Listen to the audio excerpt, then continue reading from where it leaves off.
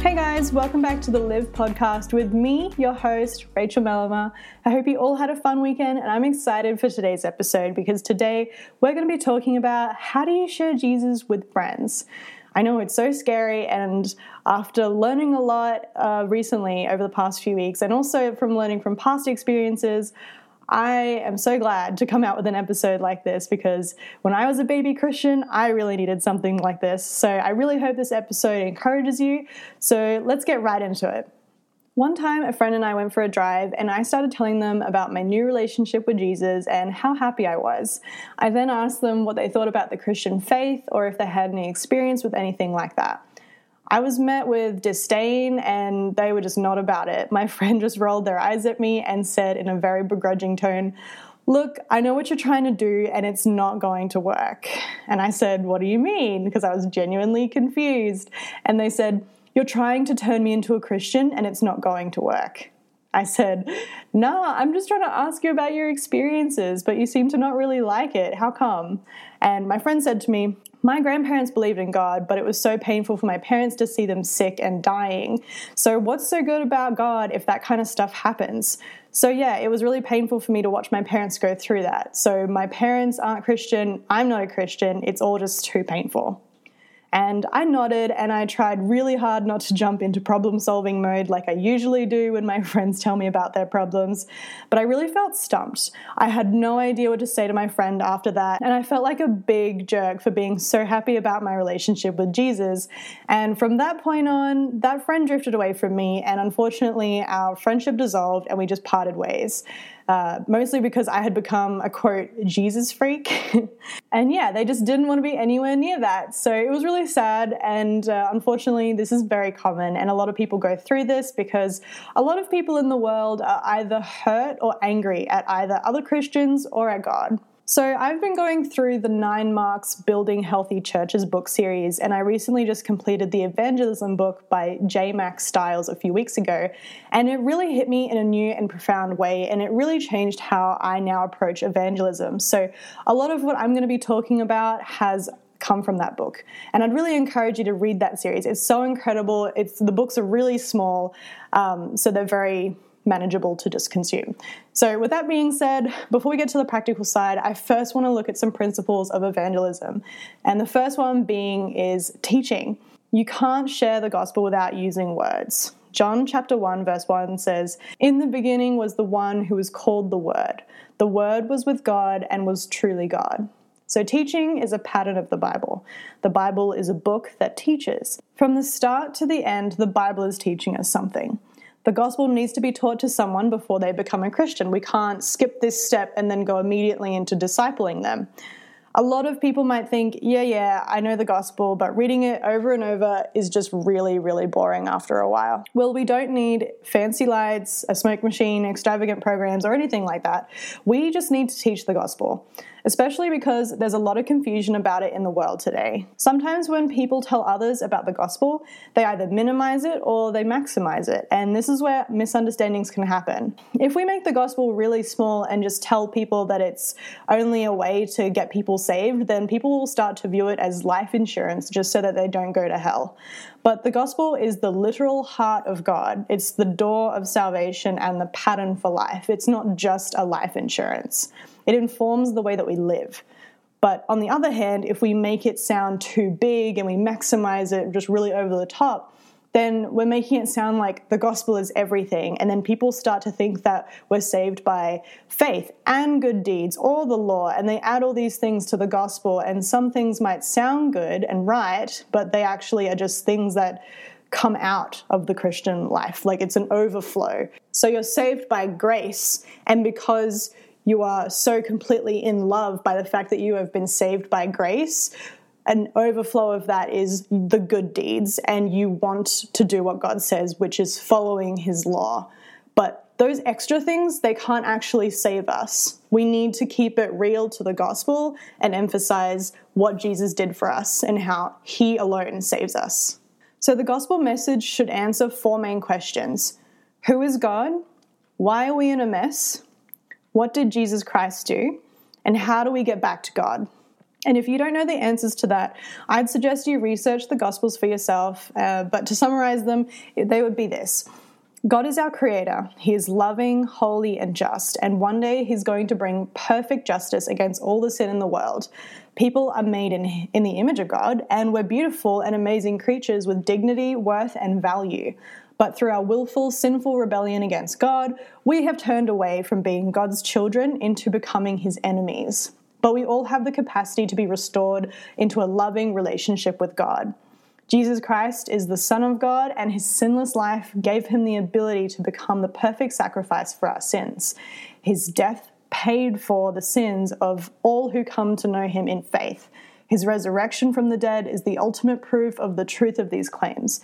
And God wants us to acknowledge our sin. He wants us to repent, which sounds like a big scary word, but it just means to change direction, a complete change of direction, a 180 degrees. And to believe in Jesus Christ and to turn to God in faith with the understanding that we will follow him and love him for the rest of our life. So we need to immerse ourselves in gospel truth, gospel living, and gospel study, because only then will it start to come out of us. Secondly, as we teach the gospel, we need to have direction, and our direction comes from understanding that everyone around us, everyone we see and talk to, is headed to one of two ends, either eternal life or eternal punishment. Having direction helps us to keep perspective on what we're doing. It helps us to remember what's at stake, and it's to see people go from darkness to light, to go from death to life. But not just any direction will do. We need to have a specific aim, and it's to persuade people to become followers of Jesus. But let me be very clear. We can convince, we can persuade, but we do not, and we should not ever manipulate or force anyone, and we don't ever lie. We're not the ones who can bring about repentance or conversion. That's only up to the Holy Spirit. We use truth, hope, and reason to persuade. We stay cool and calm, and we're kind because we know that a life is at stake. A lot of people get confused about conversion, but the Bible clearly teaches that you are not saved because of your parents' faith, or because of what church you're a part of, or what academic achievement you get, or any of that. Conversion comes from true, aware, genuine faith in Jesus. So don't put too much pressure on yourself. And just like we can't make someone convert, we can never produce the genuine faith in someone ourselves. That's also up to the Holy Spirit. And just because someone says that they're a Christian and that they're converted to the faith doesn't necessarily mean that's true. Only a genuine faith, which is given by the Holy Spirit, is true evidence of faith. And you see that in how they live out their lives. They can't just say with their mouths, yes, I'm a Christian, but there's no proof of it. We can only tell people about Jesus, but we can't make them convert. But it is a great relief when someone is persuaded and moves into a loving relationship with our Savior, Jesus Christ. 2 Corinthians chapter 5, verses 20 to 21 says, "We were sent to speak for Christ, and God is begging you to listen to our message. We speak for Christ and sincerely ask you to make peace with God. Christ never sinned, but God treated him as a sinner so that Christ would make us acceptable to God." As Christians, we have the responsibility to be representatives of God's kingdom. We are Christ's ambassadors. We're called to see others differently. We're not meant to see others in a worldly way. We're to know and to love them and to understand that they are lost and need to be reconciled to God. And especially, we're meant to get the message right. Now, let's move into some of the more practical things that we can actually do when we actually are speaking about Jesus. First of all, give yourself grace when you share your faith. I've struggled a lot with the fear of evangelism, and I'm sure to some point you have too. Sometimes we're worried we can stuff up the message, or we're quiet when we should have spoken, or we say things and think they're dumb later. But just remember that even your mistakes can help you to become a better representative of Christ. We're always learning, so don't beat yourself up too much or feel too nervous about actually sharing the gospel. Next, meet people where they are. Be compassionate and maintain a tender heart towards others. That can be hard sometimes, so try and get into the daily practice of praying over your heart and praying that it's guarded while also being soft and tender all the time. You can't take people where you want them to go, especially if they're not ready yet. So always keep an eye out for open doors. This is why it's super important to even have a culture of evangelism. Sometimes Christians can get so caught up in their own lives that they don't know any non-believers and therefore they can't bring anyone to Christ. When Christians share their opportunities that they've been able to share the gospel with other people who don't believe, it actually encourages others to seek out the same and to get involved. So just remember that you're a sinner too, and when you remember that, it will help you to keep you humble, and humility is approved by the gospel. Also remember that as Christians, we have the answers to life's biggest questions. Where do you go when you die? Why should I even believe in Jesus? How do I get right with God? These are all things that we can offer to those who ask. But also acknowledge what you do know and what you don't know. Don't pretend that you know all the answers. It could just take a simple, oh, you know what? I actually don't know the answer to that question, but if it's okay with you, I can go look into it and get back to you. That's all it needs to take. We don't know the whys of what God does, but we should trust Him as the one who does make sense in a broken world. And our world is broken from sin. Just read Genesis chapter 1. And a Christian does well in that environment because they should know how it got that way.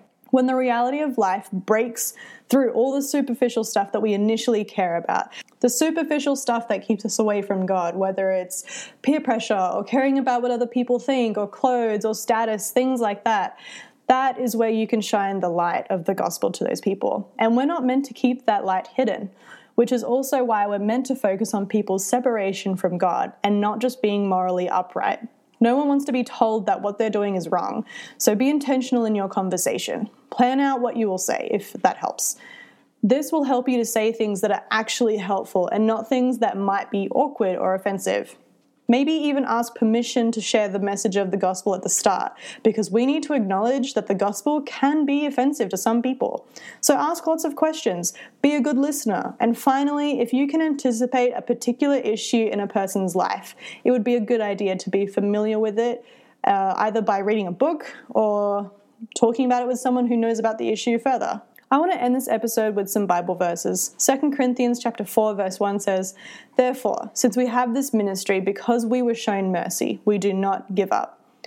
And Philemon verse 6 says, "As you share your faith with others, I pray that they may come to know all the blessings Christ has given us." We need to remind ourselves of this verse when we're tempted to feel that our attempts at sharing Jesus to our friends are useless. I hope these verses give you encouragement to share your faith with others. Just don't give up hope. Know that when we share our faith, it's not just for the other person, but it's also for our benefit also. It's so that we also have a better understanding of the good and wonderful things that we have in Christ. We might be tempted to give up sharing our faith because we don't see anything working or happening right away, but we have to trust in God. Trust that He is working through us as we share our faith, even if we don't get to see the results this side of heaven. You can always depend upon God, even when you're tired and discouraged. Evangelism is bigger than what we can see. God wants to give you His eyes to see people as He sees them. He wants to help you to know the rich meaning of the message that we bear. And He is helping you to depend on Him to work in people's lives. Sometimes just showing people how we live helps, and that's going to start something in their hearts. It's just a baby step, so just don't give up. I really hope you enjoyed this episode, and I really hope it encouraged you to share your faith with someone and to start praying for those in your life who don't know Jesus yet. If it did encourage you, I'd love to hear about it. It really makes my day when I get messages from you guys. You can get in touch with me either on the blog, rachelmelema.tumblr.com/ask, or on any of the social media channels. I'm excited by next week's episode, and I'm really looking forward to it, and I also hope that you enjoy it as well. I really hope that you have a faith-filled week, and I'm praying for you no matter where you are, and I will see you next time. Bye!